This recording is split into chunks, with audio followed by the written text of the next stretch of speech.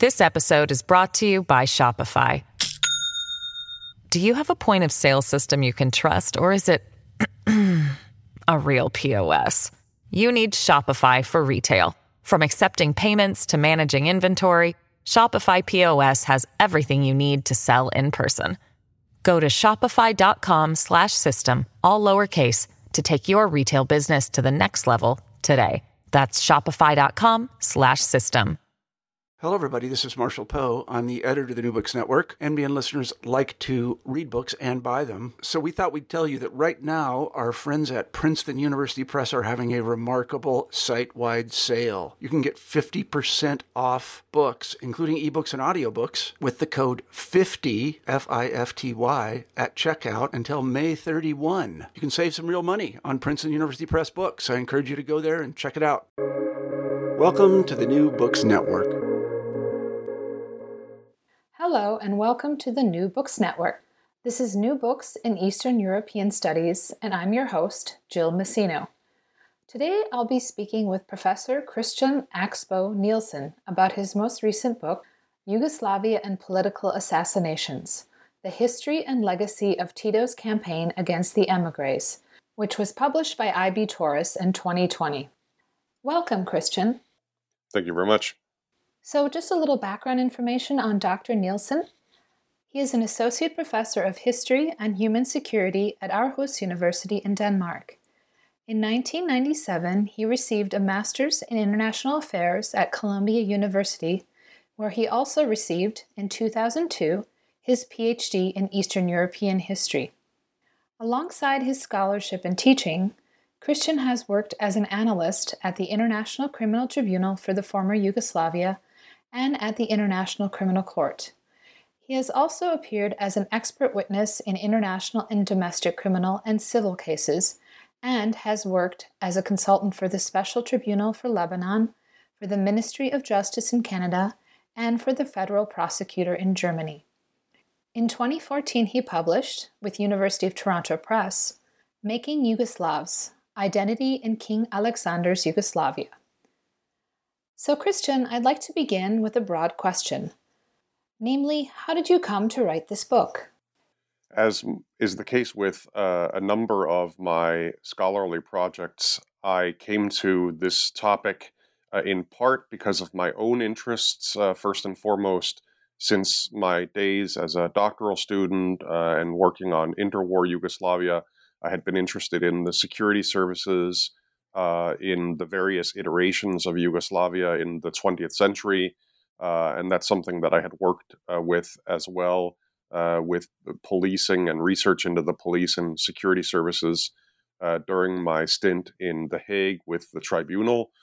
But I had been planning basically a general history of the police, both the regular police and the state security service in socialist Yugoslavia, for some time, and had started doing research on it. And then I was approached by the authorities in Germany, who told me that they were looking into a murder case from the 1980s and would like to have my assistance. And so it came to be that I produced a research report for the court in Munich in a criminal case that lasted from 2014 to 2016.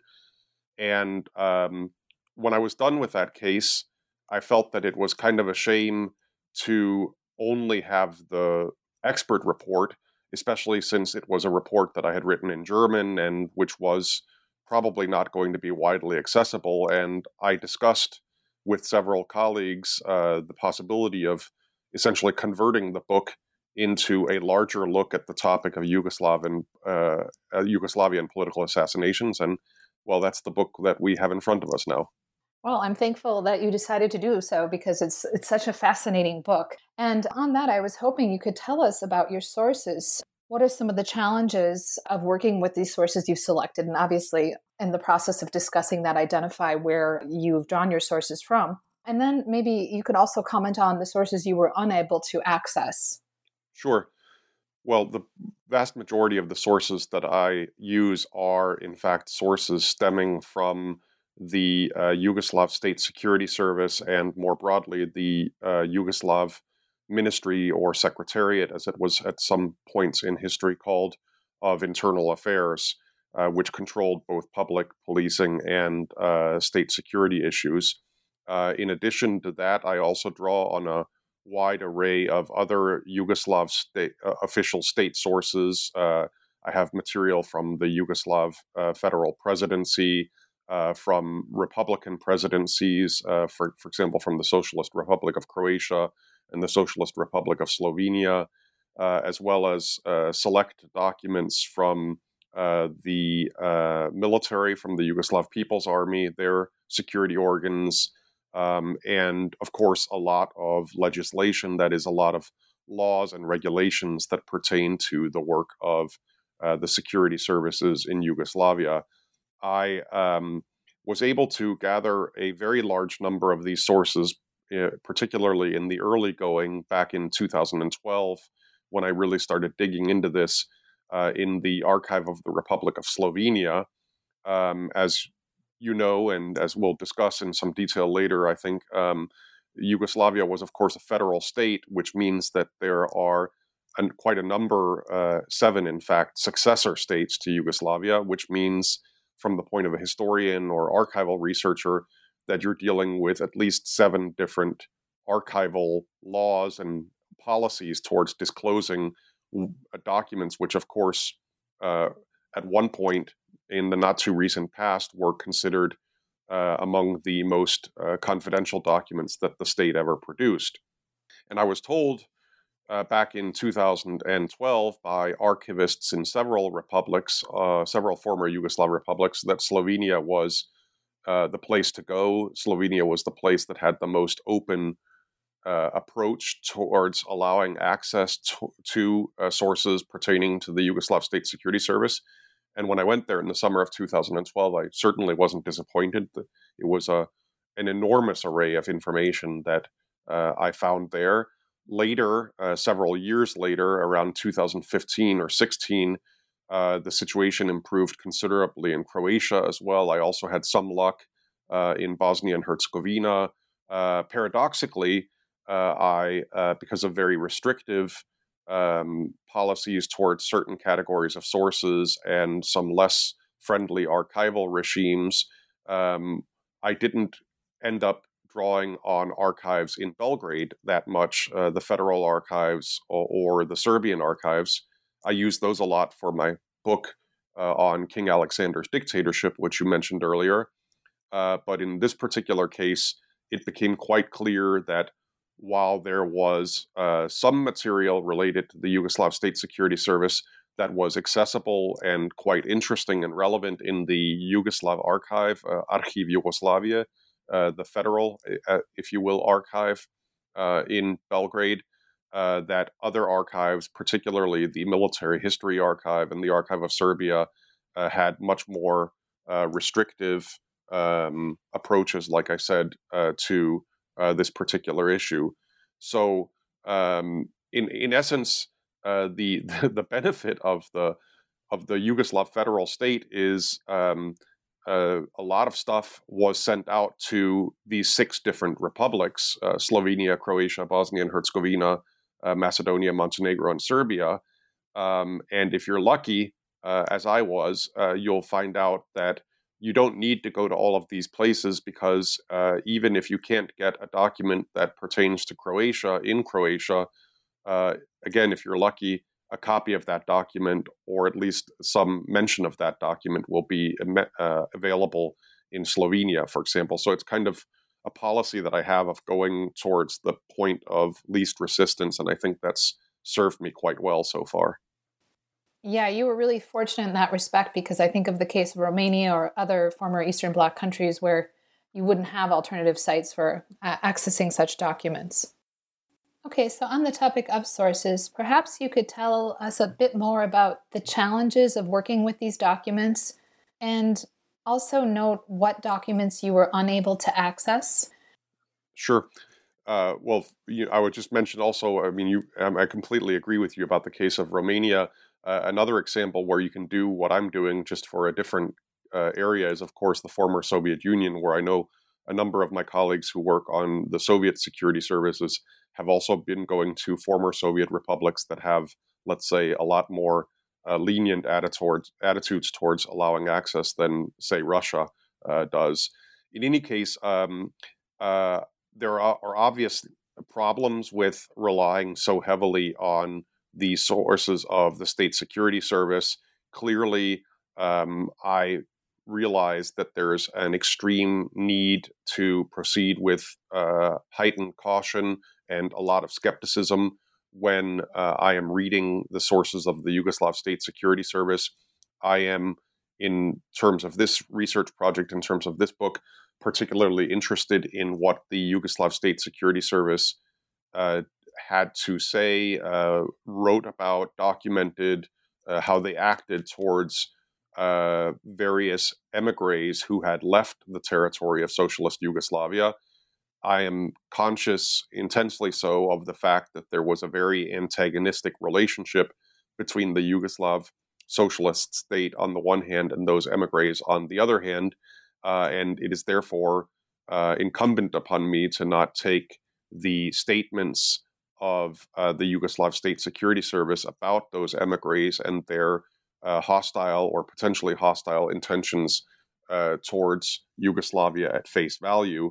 So I really try to be very, very careful, try to compare the sources that I have with what we know from other sources, including emigre sources, about those emigres' activities, compare them to Western intelligence reports, or, of course, just news media reports about what actually happened.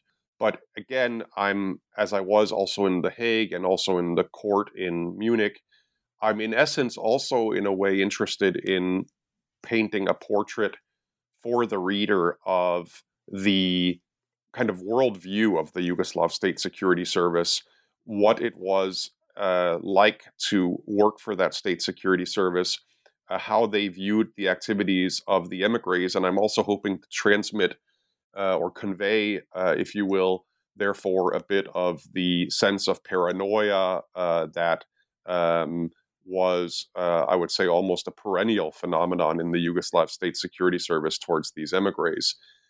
Now, one of the things about state security services is that there's a whole heck of a lot of them, something that we're also familiar with in our time. If we look at, for example, the Department of Homeland Security in the United States and the myriad agencies which constitute the state security apparatus in the United States. Similarly, in socialist Yugoslavia, there were many different services at many different levels.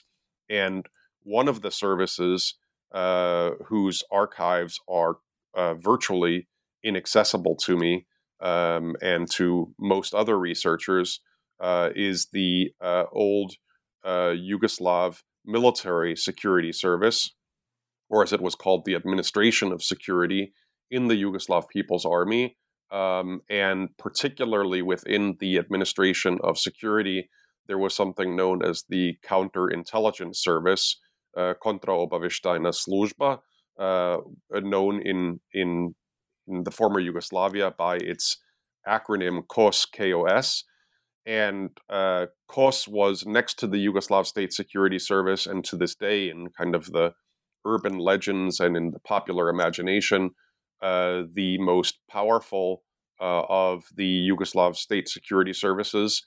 It was a military security service. And as I said, unfortunately, the military archives are essentially, for all intents and purposes, inaccessible, not just to a foreigner like me, but also to my colleagues in Serbia. And yet we know with certainty, because of the testimony in Munich and elsewhere, of employees, veterans of the military's counterintelligence service, we know that that military intelligence or counterintelligence service was also involved to a considerable extent in operations outside Yugoslavia. Whether they actually participated in the assassinations, to what extent they were involved in planning them, is something that I can only speculate upon, but I can certainly say that they did play a role And so it is my hope that if not within my lifetime, that at least future generations of researchers will also be able to get that portion of the picture so that we can have an even better understanding than the one I am able to provide in this book. Yeah, won't be holding my breath for that one, right? Exactly. It's very unfortunate, and there is, as I've said in several interviews elsewhere, including in the former Yugoslavia, I think it's actually inexcusable, and it's silly because we are talking about protecting the secrets of the state secrets of a state that no longer exists. Yeah, it really is ridiculous and obviously unfortunate for scholars like you, but other scholars who are hoping to access this material. And obviously, then, for the sake of filling in those gaps and rounding out the historical narrative. So I hope we can access these documents within a decade, certainly that we don't have to wait 3 decades to access them. Okay, so I'd like to dive into a discussion of the chapters now. So, in Chapter 1, you examine the purpose and charge of the Yugoslav State Security Service, the UDBA, noting how it functioned within the federative structure of socialist Yugoslavia. Could you elaborate on this? Sure. At the very basic level, it's perhaps useful to just sketch again the structure of the Yugoslav state. We have a socialist federative republic consisting of 6 republics, Slovenia, Croatia, Bosnia and Herzegovina, Serbia, Montenegro, and Macedonia. And within Serbia, there were also 2 autonomous provinces, Vojvodina in the north and Kosovo in the south. Now, the administrative structure of Yugoslavia mirrored that federal structure that I just mentioned, and that meant that in addition to a federal secretariat or ministry for internal affairs at the top, there were also 6 Republican secretariats or ministries of internal affairs in those 6 republics, and also some what they called autonomous secretariats for internal affairs in Kosovo and Vojvodina. Roughly speaking, as you know, the Yugoslav state existed from 1945 until 1991. During the period from 1945 to around 1966, this federal structure was more something that existed on paper when we were discussing policing and particularly state security than it did in practice. And what I mean by that is that Yugoslavia was, in practice for the first couple of decades of its existence, a highly centralized state in which essentially, especially with respect to policing and state security, everything of importance was decided in Belgrade, and the ministries at the Republican and provincial levels were there more as conveyor belts for those orders rather than as any kind of autonomous decision-making units. After 1966, and just briefly, what changes in 1966 is the purge of Aleksandar Ranković, who was the Serb very close confidant of Tito, for many years believed to probably be the potential successor to Tito. Ranković was purged in the summer of 1966 for some allegations that, among other things, involved allegations of illegally wiretapping Tito and some of his associates. And after that purge, an incipient decentralization of the Yugoslav state, which had already started a couple of years earlier and which Ranković had opposed, now gained momentum. And by the time we get to 1974, which is the Yugoslav constitution, the newest Yugoslav, and in fact the last Yugoslav constitution, one that was famously or infamously, depending on how you look on it, the longest constitution in the world at the time, that constitution really in earnest put wind in the sails of decentralization. And this meant that from 1974 until the end of Yugoslavia's existence, the Croatian State Security Service in Zagreb or the Slovenian State Security Service in Ljubljana had a lot more autonomy in terms of their operations. They still had to coordinate with Belgrade, and they most certainly had to coordinate with respect to any operations that crossed Republican borders or that involved, as is the case in the ambit of my book, operations outside of Yugoslavia.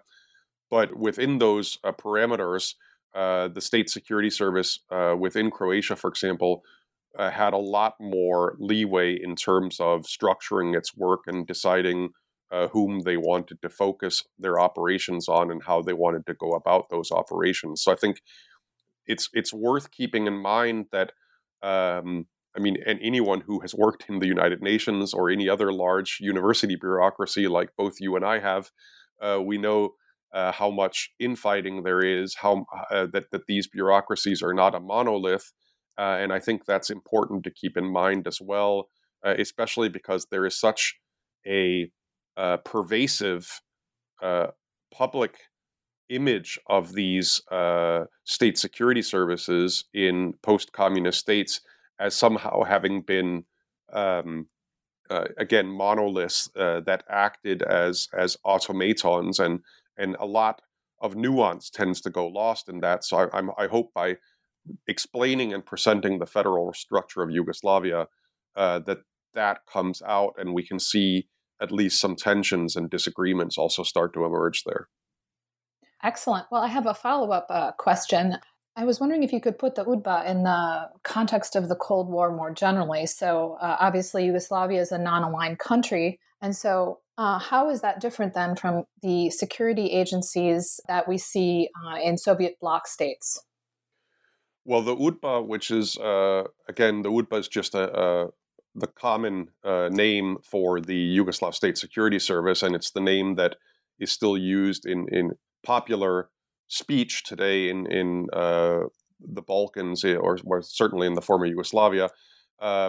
With respect to the UDBA, similarities with the state security services in other parts of Eastern Europe are a lot greater than the differences.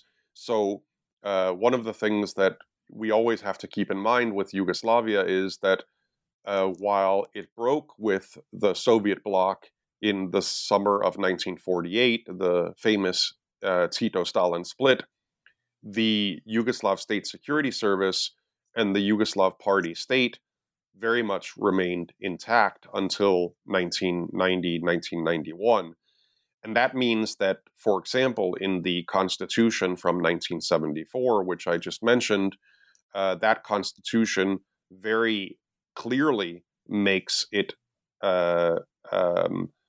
emphasizes that the role of the Yugoslav State Security Service is in fact not just to protect the security of the state, which is something that we of course have in just about any modern state, but specifically to protect the security of the party state. So the Yugoslav State Security Service is not just guarding the internal and external security of the Yugoslav state, it's also protecting the Yugoslav Communist Party, or as it was known after the early 1950s, the League of Communists of Yugoslavia. And so in that sense, I really think that it has much more in common with the KGB or the Securitate or the Sigurimi than it has differences. At the same point in time, I think we need to also keep in mind that there is nothing inherently criminal or evil in having a state security service. And I think this is one place where I kind of, if I can express it colloquially, I kind of wish people would calm down a little bit in not just the former Yugoslavia, but other parts of Eastern Europe, because I think that a lot of people, when they look at what the UDBA or the Securitate or other state security services were doing, their point of departure is that these were inherently evil entities. And let there be no doubt there were widespread and systematic, massive human rights violations on the part of these security services in virtually all decades of these countries' existence. At the same time, and this is especially relevant when I'm talking about, for example, certain groups, emigre groups, Croat or others in West Germany or other parts of the world who were plotting armed attacks against Yugoslav targets, either embassies, for example, abroad or consulates, or let's say hydroelectric dams or companies or other facilities or institutions in Yugoslavia. I think we just need to realize and remember that these kinds of state security services exist for a reason, and that whether we're talking about Denmark in 2021 or we're talking about Yugoslavia in 1972, if an armed group of young men infiltrate onto your territory and start attacking, for example, police stations, then I think, regardless of communist ideology, it's quite reasonable to expect that the state will try to defend itself. Now, how it does that, which methods it does, and what role ideology plays, whether, for example, the perpetrators are afforded any kind of due process and any rights when they are confronted by that state, that is, of course, an entirely different matter. Yeah, I think that's an excellent point to make, that these agencies in the former Eastern Bloc, but also obviously in Yugoslavia, are very much framed by this Cold War paradigm and through this lens of anti-communism, by which then similar agencies in liberal democracies are excused. Their actions are kind of excused if you look at it in the context of the Cold War, and even thereafter. Right, and I think I would just also mention that, as you know from the book, there's several references to the cooperation at the height of the Cold War between the Yugoslav State Security Service, that is the UDBA, on the one hand, and Western intelligence agencies on the other hand. So despite the fact that Yugoslavia was a communist state, there are many instances that I found where NATO intelligence services from various NATO member countries share intelligence with the UDBA regarding potential threats to Yugoslav security. Now, this was in part, you mentioned the non-aligned movement, in part it's because Yugoslavia was seen to play a positive role, and Yugoslavia was kind of a darling of the West, certainly at some points in time, because it had strayed from the East Bloc. But it was also, again, a recognition, interestingly enough, on the part of some very conservative politicians in the West, that we may be anti-communists and Yugoslavia may be a communist regime, but we are just not going to accept a bunch of immigrants sitting in, for example, Australia and planning certain operations which would reflect negatively on Australia if they succeed in attacking a state like Yugoslavia. Yeah, it makes sense. I mean, as much as Western countries want to see socialist states fail and ultimately collapse, they certainly don't want to be associated with or be seen as supporting these hostile emigres that are plotting to overthrow the government in their native countries. So it obviously makes sense that security services in Western countries would, at least in certain instances, collaborate with the UDBA or other security services in Eastern Europe. Okay, so I would like to ask a follow-up question related to UDBA practices and terminology. Namely, what was associated with special surveillance? Well, there's a lot of euphemisms that we run into in these documents, and one of the interesting things that I think makes it a kind of fun puzzle to solve for a historian is that we see that sometimes the curtain slips, as it were, and some of the things that are referred to as special surveillance or special operations or special measures to be taken against a certain target, where you can guess and think that you know what it refers to. Well, sometimes if you're lucky enough, in another part of that person's dossier or in a different file that you end up finding months or years later elsewhere, again, the curtain is lifted, because there you suddenly see the very same target, the very same operation expressed in very clear terms. And so there were different levels of surveillance that someone could be put under if they were perceived to be an enemy of the Yugoslav state. And this, by the way, is relevant both for domestic or internal enemies of the state, as well as the external enemies, such as the émigrés that I focus on in this book. And once you get into what they call operational processing, which is where they really open a dossier that has your name on it, and they start assigning agents and informants to work on you to try to basically cover all of your steps to gather as much information as possible.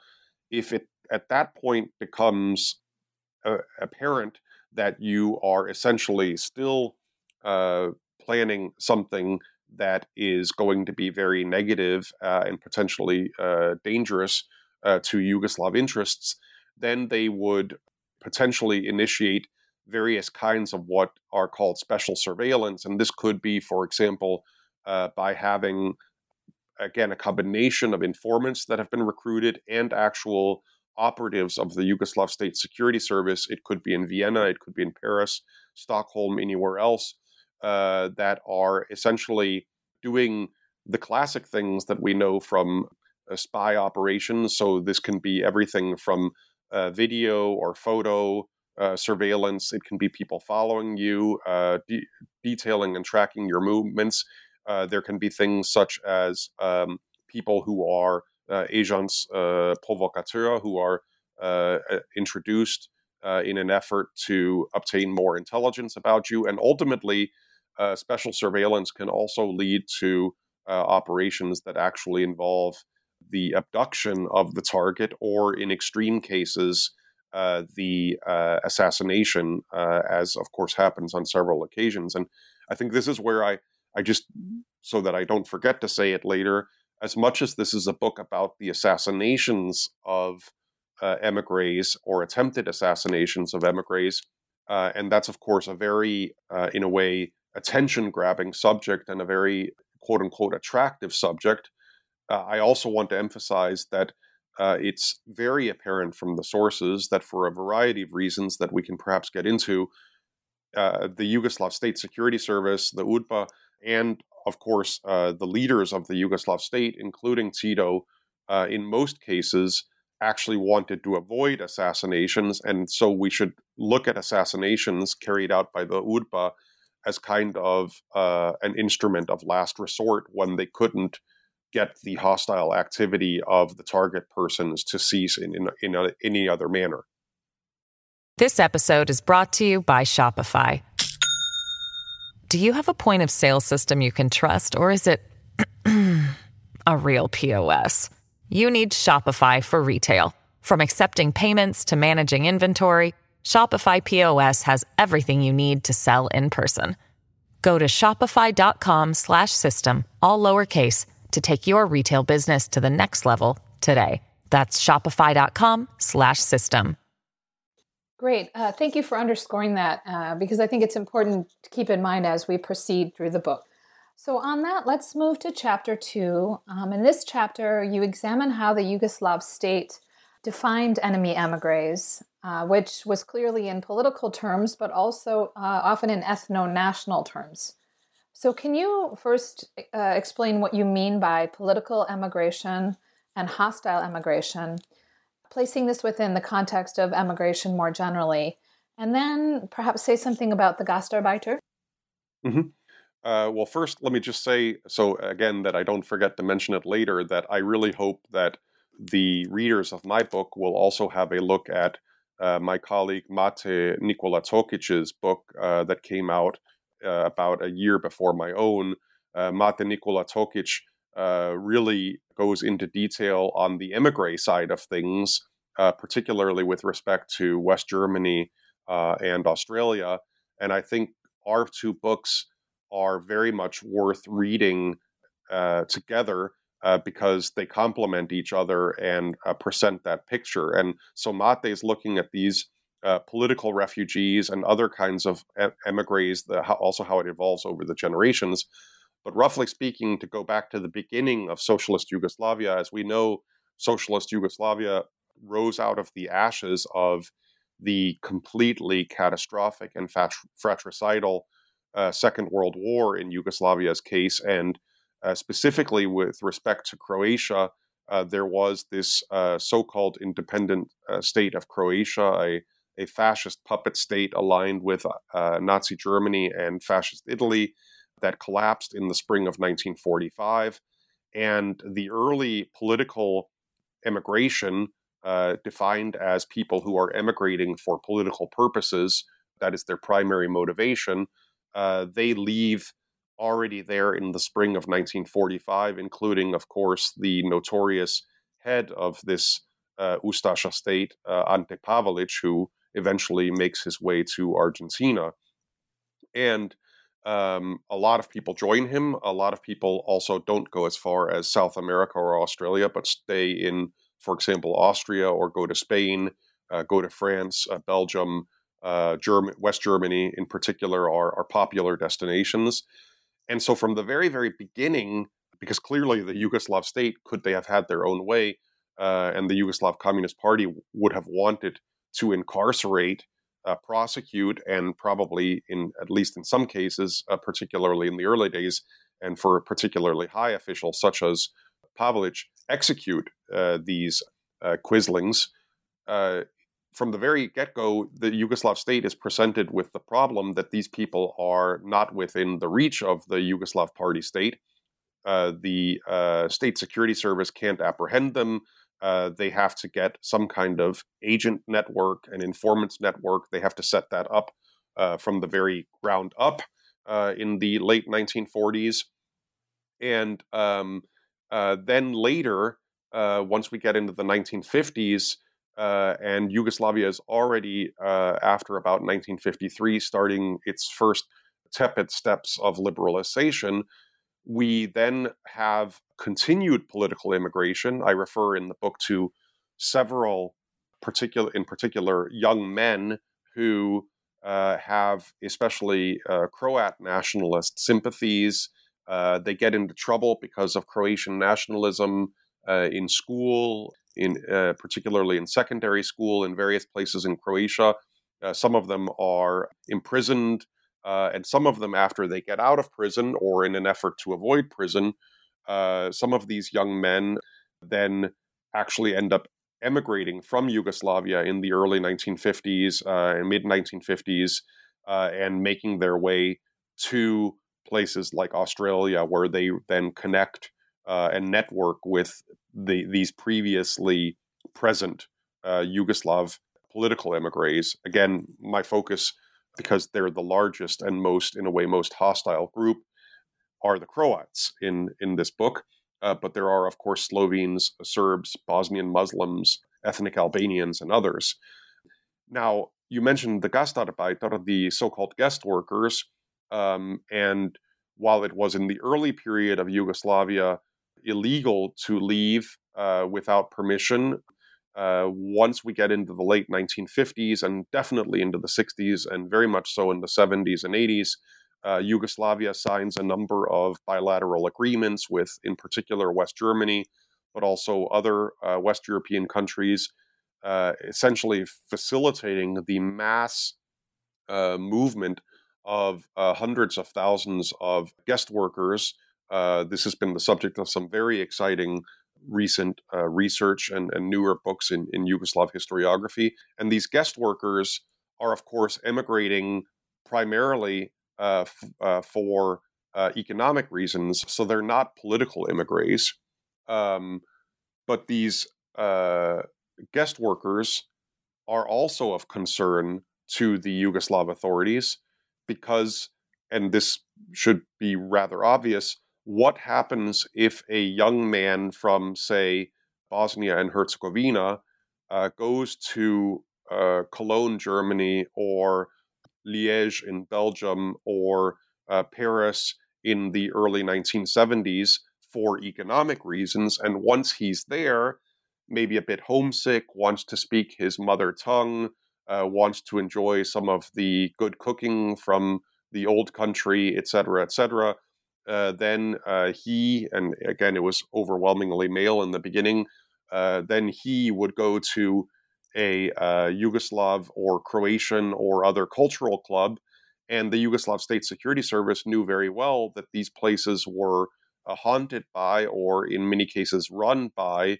this older generation of political emigres, many of whom had extremely nationalist and even fascist inclinations. And so again, from the Yugoslav State Security Service's point of view, the point is, how do we inoculate our good socialist Yugoslav citizens who go out as guest workers against this fascist nationalist hostility towards Yugoslavia? And if we can't inoculate them, how do we put in place some kind of countermeasures so that we don't risk that these people essentially become, well, now we would use, post 9/11, et cetera, we would use the term radicalized. How do we prevent the radicalization of these young people so that they don't basically fall into cahoots with these older, hostile political emigres? Yeah, so the way the Yugoslav state dealt with these emigres was complex. It was a multifaceted effort that, as you note, also included preventative measures to ensure that these economic emigres didn't become hostile at some point. So on that, let's move on to Chapter 3, which explores the UDBA's methods against emigre communities. What were some of these operations called? And could you tell us about the operation against Bata Todorovic? And in addition, after that, could you perhaps tell us what the role of agents versus informants was, and particularly discuss how the latter were recruited?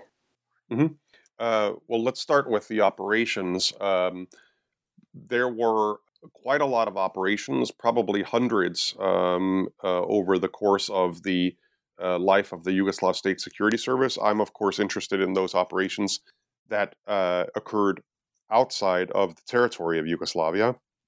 And as you noted, there are many different names.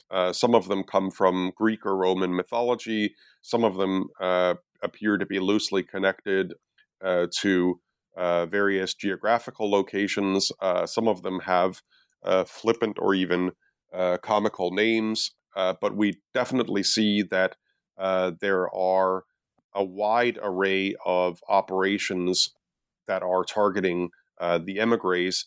Some of them last for very short periods of time. In some cases, these operations can go on for years at a time, even for over a decade in certain isolated cases. And again, I think the important thing to realize here is that there was a division of labor. We mentioned earlier the federal structure of the UDBA and of the Yugoslav state. And so one of the things that was, one could call it a gentleman's agreement, that I haven't been able to find documented, codified on paper, but which was certainly there in practice, is that there was an understanding, loosely speaking, that, for example, Croat immigrants would be primarily handled by the Croatian State Security Service and the Bosnian State Security Service, given that Bosnia had, and still has today, a very large ethnic Croat population, whereas Serb immigrants, for example, would be primarily handled by the Serbian State Security Service, etc. There was also a geographical dimension, however. The reality of the geography of Yugoslavia is such that Slovenia, being the most northwesterly republic of Yugoslavia, was most proximate to both Austria and Italy, and in a way also to West Germany. And so many operations that took place in Austria and West Germany and northern Italy, even if they did not involve Slovene targets, would be run in conjunction for logistical and other operational reasons, would be run in conjunction with the with the Slovenian State Security Service. whenever the Slovenian State Security Service, for example, would have to cooperate with the Bosnian State Security Service, or the Croatian State Security Service would cooperate with the Serbian State Security Service, whenever that happened, the Federal State Security Service had to be included, and every single step that any state security service, any Republican state security service took with respect to any operation, not just getting the operation approved, but every subsequent step of the operation until it was closed outside the borders. If it was outside the borders of Yugoslavia, then the Federal State Security Service had to check off on this because, and again, this seems rather logical, the risks from a diplomatic perspective, international political perspective, the risks if something went wrong while the Yugoslav State Security Service was running an operation in Rome, Vienna, or Berlin were much more considerable than if the Yugoslav State Security Service were running some kind of operation within, say, Slovenia or Croatia, and something went wrong. The diplomatic fallout could be considerable, and therefore they wanted to make very clear in Belgrade, within the Yugoslav presidency, both while Tito was alive and after 1980, after he died, they wanted to make sure that there was nothing that was, no maverick or solo operations should be run. Now, you mentioned and asked me to explain the case of Bata Todorovic. Again, while the book focuses overwhelmingly on the Croat immigrants, there is this interesting case of this Serb, Slobodan Bata Todorovic, who basically emigrated legally. He's one of these economic emigres, not a political one. He leaves Yugoslavia legally in the mid-1960s, and he makes his way to Munich in West Germany, where he's operating as a businessman, and for a long time there's no problem with him. However, because he is perceived by the Yugoslav State Security Service to be linked to Aleksandar Rankovic, who had been purged in 1966 and who, until his death in 1983, was under constant political surveillance because they always feared that Rankovic would try to make some kind of comeback as the strongman of Yugoslavia. Again, there were some suspicions in the Yugoslav State Security Service that Todorovic was somehow, in a way, assisting Rankovic or people around him, and that he was also conducting certain kinds of economic activities which could be potentially destabilizing to the interests of Yugoslavia. And so a decision is made that again involves several republics, Slovenia because of its geographic proximity, Serbia because he's a Serb from Serbia, and Croatia for logistical reasons. All of these Republican security services, together with the Yugoslav State Security Service, essentially start to focus on Todorovic, and we have a number of various names: Operation X, Operation XY, Operation Adriatic, Operation Vrk, which means peak. So there's various terms that are used for this operation based or targeting Todorovic. And by the early 1970s, they essentially start to try to figure out how can we bring Todorovic back into Yugoslavia. And what eventually happens is that in 1975, after using these special surveillance mechanisms, which we discussed briefly earlier, the Yugoslav State Security Service finally, in February 1975, outright kidnaps Todorovic from Munich. And it's fascinating to see how this is detailed very meticulously in the Slovenian archives, where most of the material is available. And I'm thankful, I want to just mention briefly, to the publicist Igor Omerza, a Slovenian researcher and publicist who's written a lot about these topics. He was the one who first located these documents and kind of reconstructed this. And what we see is that in February 1975, this hapless Todorovic suddenly finds himself waking up in an apartment building in the middle of Slovenia, which the UDBA has set up as an improvised prison. And they keep him there for a number of months, actually almost half a year, or about half a year. And they're basically pumping him for information, interrogating him. And then they do something which is really interesting. They essentially transfer him to a different city in Slovenia, to the coast, and then the UDBA anonymously tips off the Yugoslav police and says, hey, this guy Todorovic, who's wanted for economic crimes against Yugoslavia, guess what? He's been cited in a hotel on the coast of Slovenia, and lo and behold, the regular police shows up there. They arrest him, and then this is what's called a legalization of what was in base an illegal kidnapping operation. They now basically legalize his presence as a fugitive in Yugoslavia. They put him on trial, and he's convicted, sentenced to many years in prison. And again, this very hapless Todorovic dies a few years later in 1984, at least in part because of health issues that he incurred during this very unfortunate odyssey that the UDBA put him on. I think the last part of your question, Jill, was the informants versus the official employees. And here I would just briefly say that, of course, the Yugoslav State Security Service, like the Stasi or the Securitate, had career employees. And I won't really go into detail on them, but the more interesting category, of which there were many different kinds, were informants who could be unwitting informants. Some of them didn't even realize that they were providing the UDBA with information.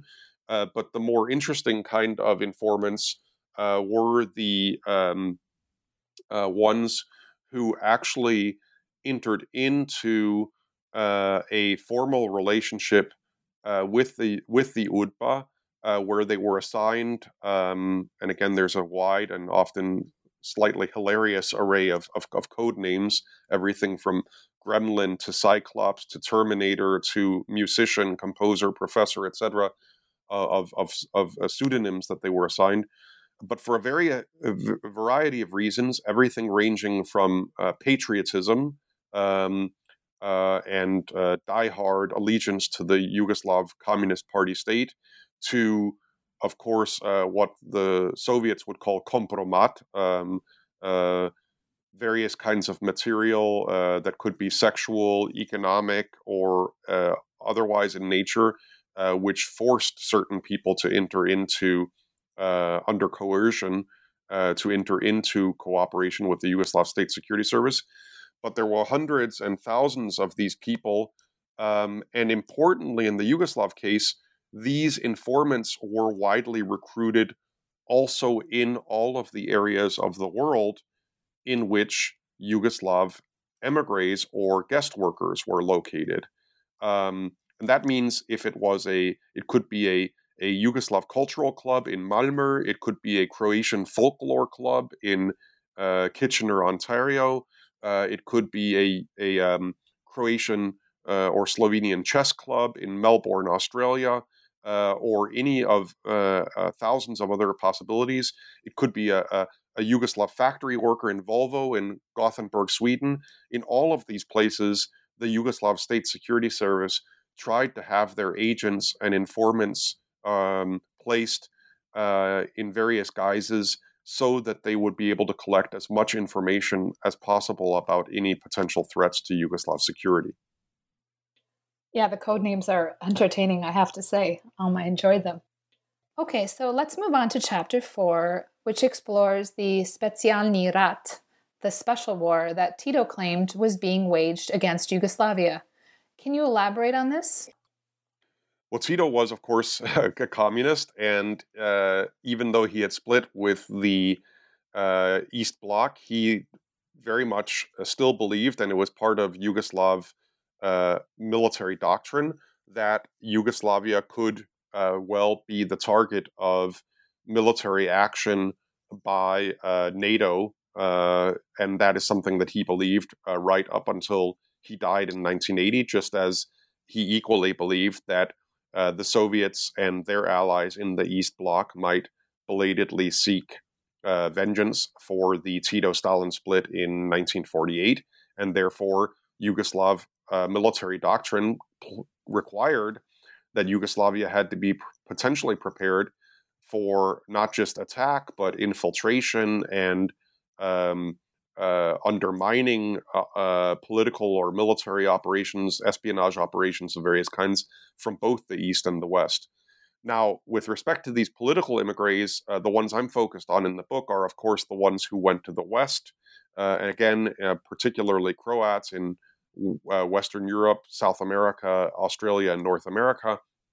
And from the very early days, that is to say, from the late 1940s and into the 50s, 60s, and 70s, the Yugoslavs believed, and certainly many in the UDBA believed, that NATO was waging a kind of low-intensity psychological war, or using various means of psychological warfare to essentially not only weaken the Yugoslav state, but also probe, as it were, Yugoslavia's soft spots and see how Yugoslavia could be undermined in the case that NATO would at some point want to go into an actual war with Yugoslavia.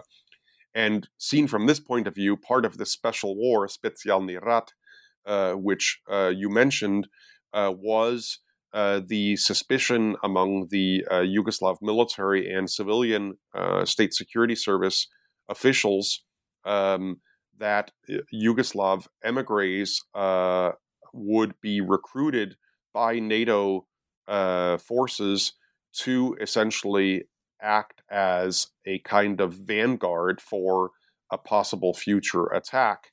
This thought was particularly acute in the late 1940s and 1950s, but didn't ever entirely recede. And we know, in fact, that much is clear from the archival material that I've been able to see, that the U.S. military, the West German military, the Belgian military, the UK military, many NATO countries in the early period did, for obvious reasons, also maintain contact with these fiercely anti-communist elements within the Yugoslav political emigres.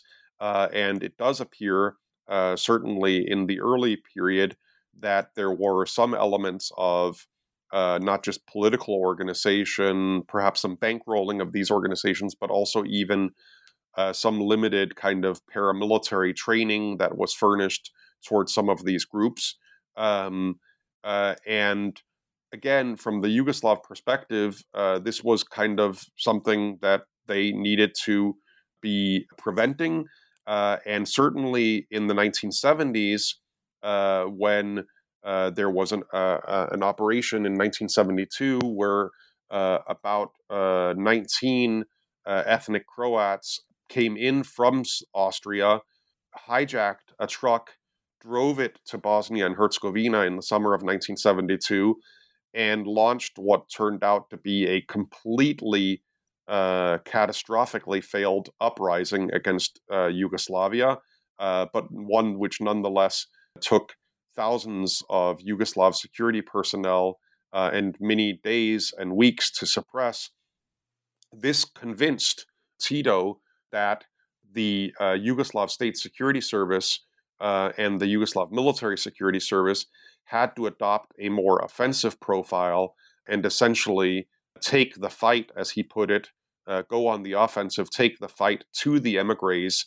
And this coincided to some degree with an escalation of operations, including assassinations of Yugoslav emigres outside of Yugoslavia. Yeah, and I was wondering if you could also comment on the role of Western intelligence services. I know there's a particular concern with West Germany by the Yugoslav state.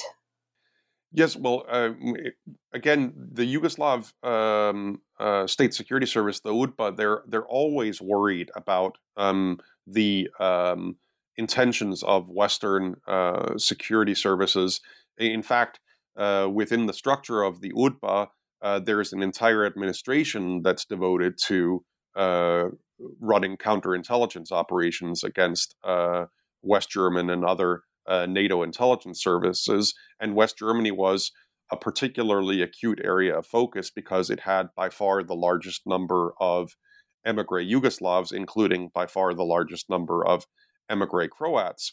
Nonetheless, as I also mentioned earlier, there were also liaison meetings and exchanges of intelligence between the West German intelligence agencies, such as the Bundesnachrichtendienst, the BND, and the Yugoslav UDBA, just as there were between Austria's intelligence service and the UDBA, where, for example, the West Germans realize that, for example, explosive materials have been stolen from a building site, a construction site, where Yugoslav guest workers are working. That would be the kind of thing where the West Germans would proactively contact the Yugoslav authorities and say, listen, we have some information that there might be an attack. And so there is this degree of cooperation, even as there is still this intense hostility.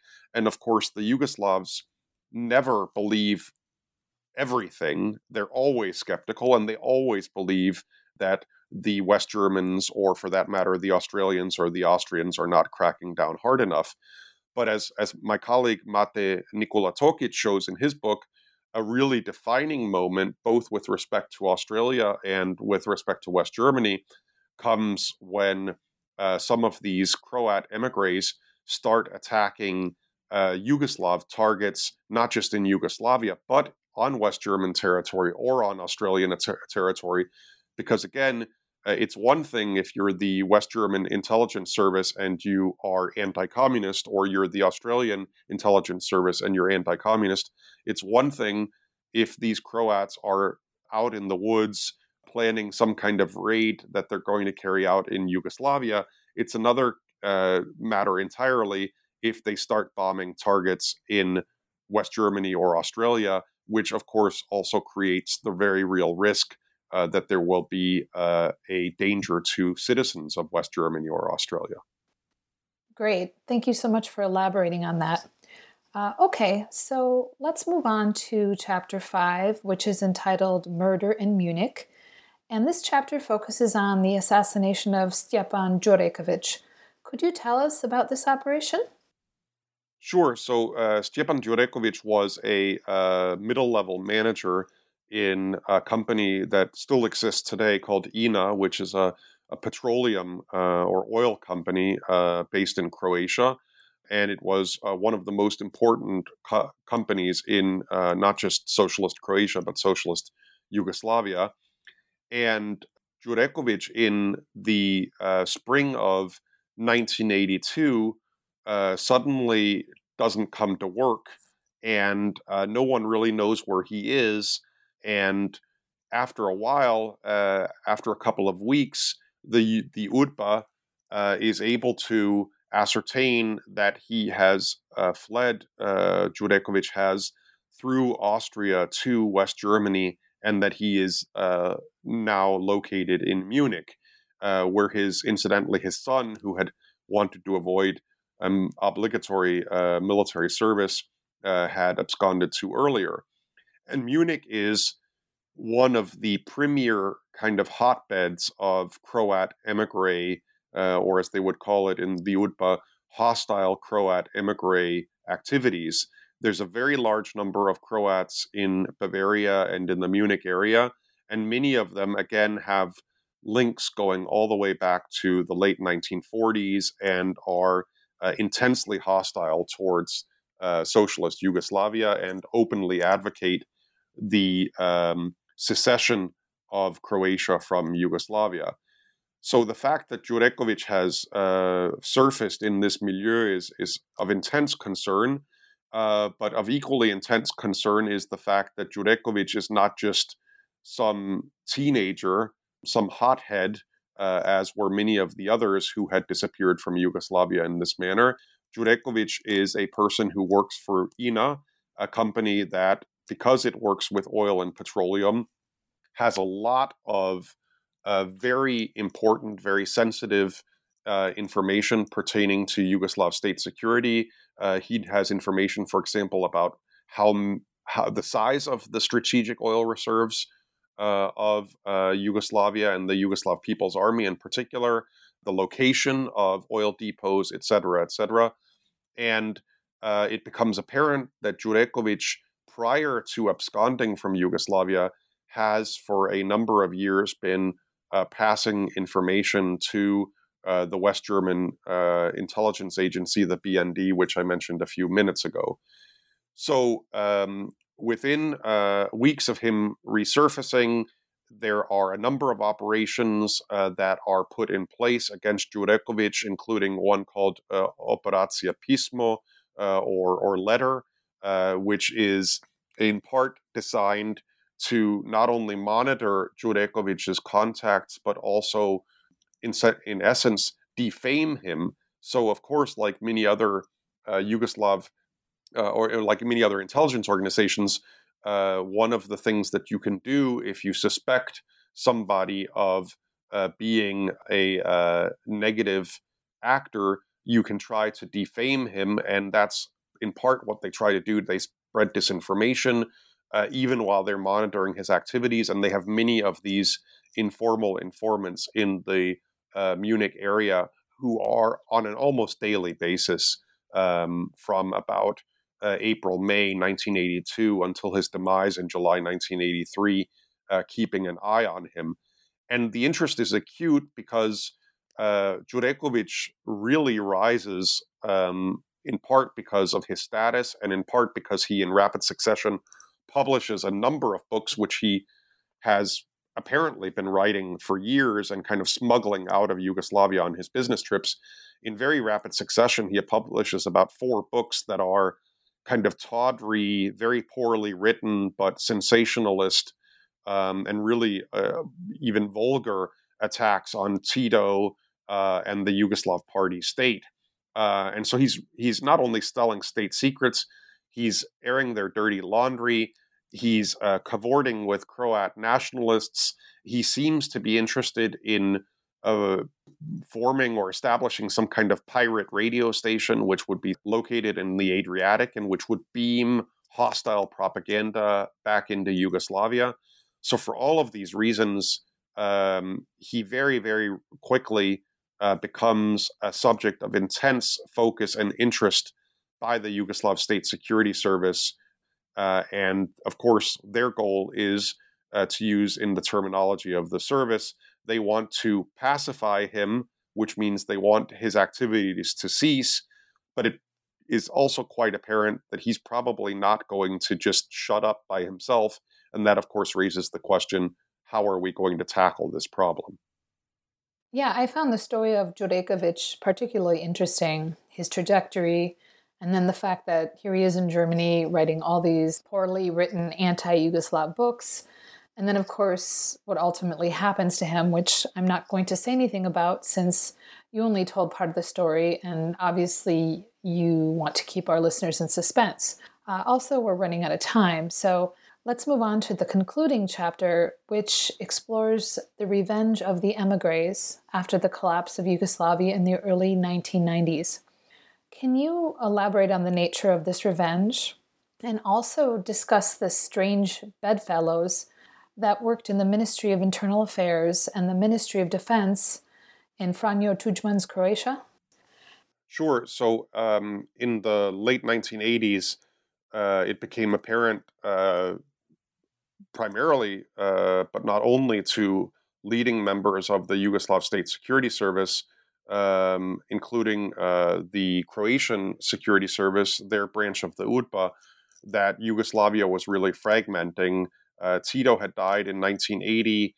And without going into the details here, Yugoslavia was stuck in a profound and protracted economic, social, and political crisis. And by the late 1980s, nationalism, not just in Croatia, but also in Serbia and in other republics, was really rearing its head and starting to be positioned and indeed grasped by a lot of actors as the new ideology that they thought would, for various reasons, solve the issues that the country was facing. And this was, of course, starting to tear the country apart.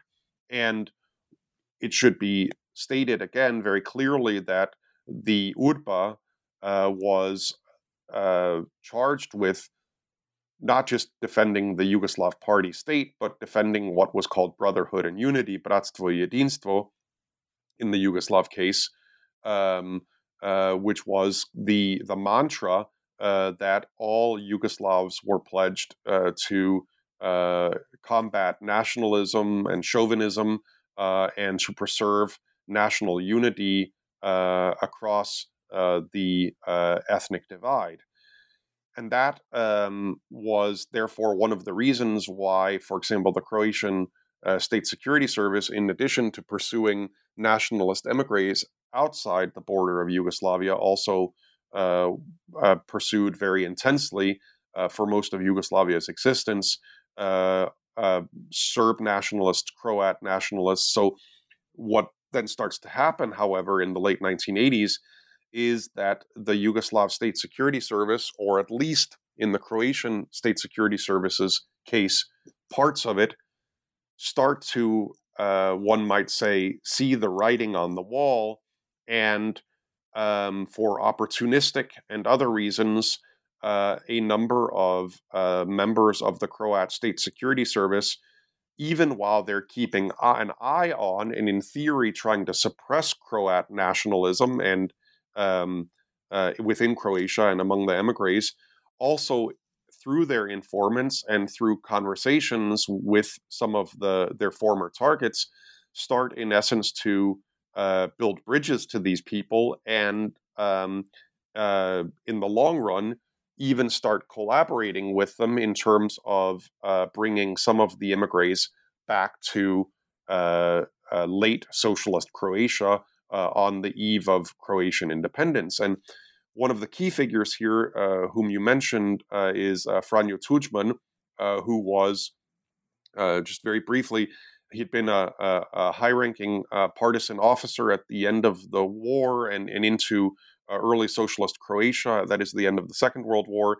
And he had been, at one point, he made a career as a historian, and at one point was the leader of a major historical institute in Zagreb.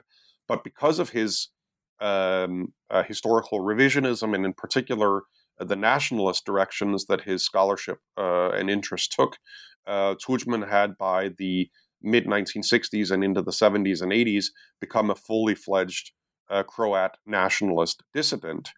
And that meant that he was, and all of his family and all of his contacts were under constant surveillance by the Croatian UDBA, certainly in the 1970s and the 1980s. He also spent stints in prison. And yet by the late 1980s, key figures within the Yugoslav and Croatian State Security Service again start to build these bridges to Tudjman to discuss his relationship with the emigres outside of Croatia who lionized him. And what happens is these strange bedfellows, in essence, make a covenant that is to some extent implicit, to some extent explicit. But the takeaway is that when Tudjman forms the HDZ, the Croat Democratic Union, and pushes Croatia towards independence in 1990 and 1991, he essentially co-opts part of the Croatian UDBA, who provide their know-how to Tudjman and basically help to establish what becomes the independent Republic of Croatia in 1991. And what do they get for this? They get in essence, an amnesty because Croatia, after independence, does not push for, particularly because it's faced with an existential threat in the form or in the shape of the war with Serbia or Yugoslavia between 1991 and 1995. These old Croat UDBA guys put their arsenal and their knowledge and their experience at the service of Croatian nationalism, at the service of Tudjman's nationalist Croatian state project. And in return, they are amnestied, and there are no steps taken by Tudjman, or very few steps taken by Tudjman and his allies, to investigate and prosecute these Croat UDBA veterans for anything that they might have done against Tudjman and all of his nationalist allies during socialist Yugoslavia. Well, it's certainly, a necessary step for him and a clever step to co-opt them, right, in his government, and also alongside that lionizing some of the immigrants who returned. Absolutely. And yet, to this very day, now nearly 3 decades after Croatia became independent, it's a very, very uneasy ceasefire, and there are a lot of emigres, a lot of their descendants, a lot of the nationalist right in Croatia that absolutely detests this truce. And it's one of the reasons why very, very little has been done in Croatia since independence to really pursue a reckoning with the UDBA. That having been said, one thing that we need to keep in mind, and I emphasize at the end of my book, and I think if we're going to try to be objective about this, it has to be mentioned, the Yugoslav State Security Service and the UDBA, despite its many faults and despite certainly many human rights violations and certainly the very brutal assassinations that were carried out against Jurekovic and others, they were also, as some Croat historians have also pointed out, again, doing the job of a Yugoslav or of a quote-unquote normal state security service in the sense that they were protecting the Yugoslav state from terrorist attacks. And one of the things that is a very, very sore point in Croatia today, and certainly on the political right in Croatia, is that people are reluctant to face the reality that hijackings, murders, other kinds of violent operations were definitely terrorist operations, and that to a certain extent, from the point of international law, one can say that the Yugoslav state was within its rights. How they did it and what means were used is another thing, but they were certainly within their rights to take certain steps against terrorist threats. And again, I think I would agree with those of my colleagues in Croatia who also would argue that if anything, the more extreme Croat terrorist activity aimed at the Yugoslav or aimed against the Yugoslav state probably also delayed instead of accelerating the actual goal that they were pursuing, these emigres, that is the goal of reestablishing an independent Croatian state. Yeah, I feel like there were some interesting twists and surprises, and naturally this is a multi-layered story. Also, a number of things that I wasn't surprised by at all. And I think I'll leave it at that and have you take the last few minutes to discuss your current research project. So very briefly, I continue to do research into the Yugoslav security services and also into the security services of Yugoslav successor states. And just as this book was published by Bloomsbury, IB Tauris, I have another book under contract with them. And I'm happy to be able to announce that I'm finishing that book now, and that next book will be looking at the role of the police, and in particular the Bosnian Serb police in the war in Bosnia-Herzegovina from 1992 to 1995.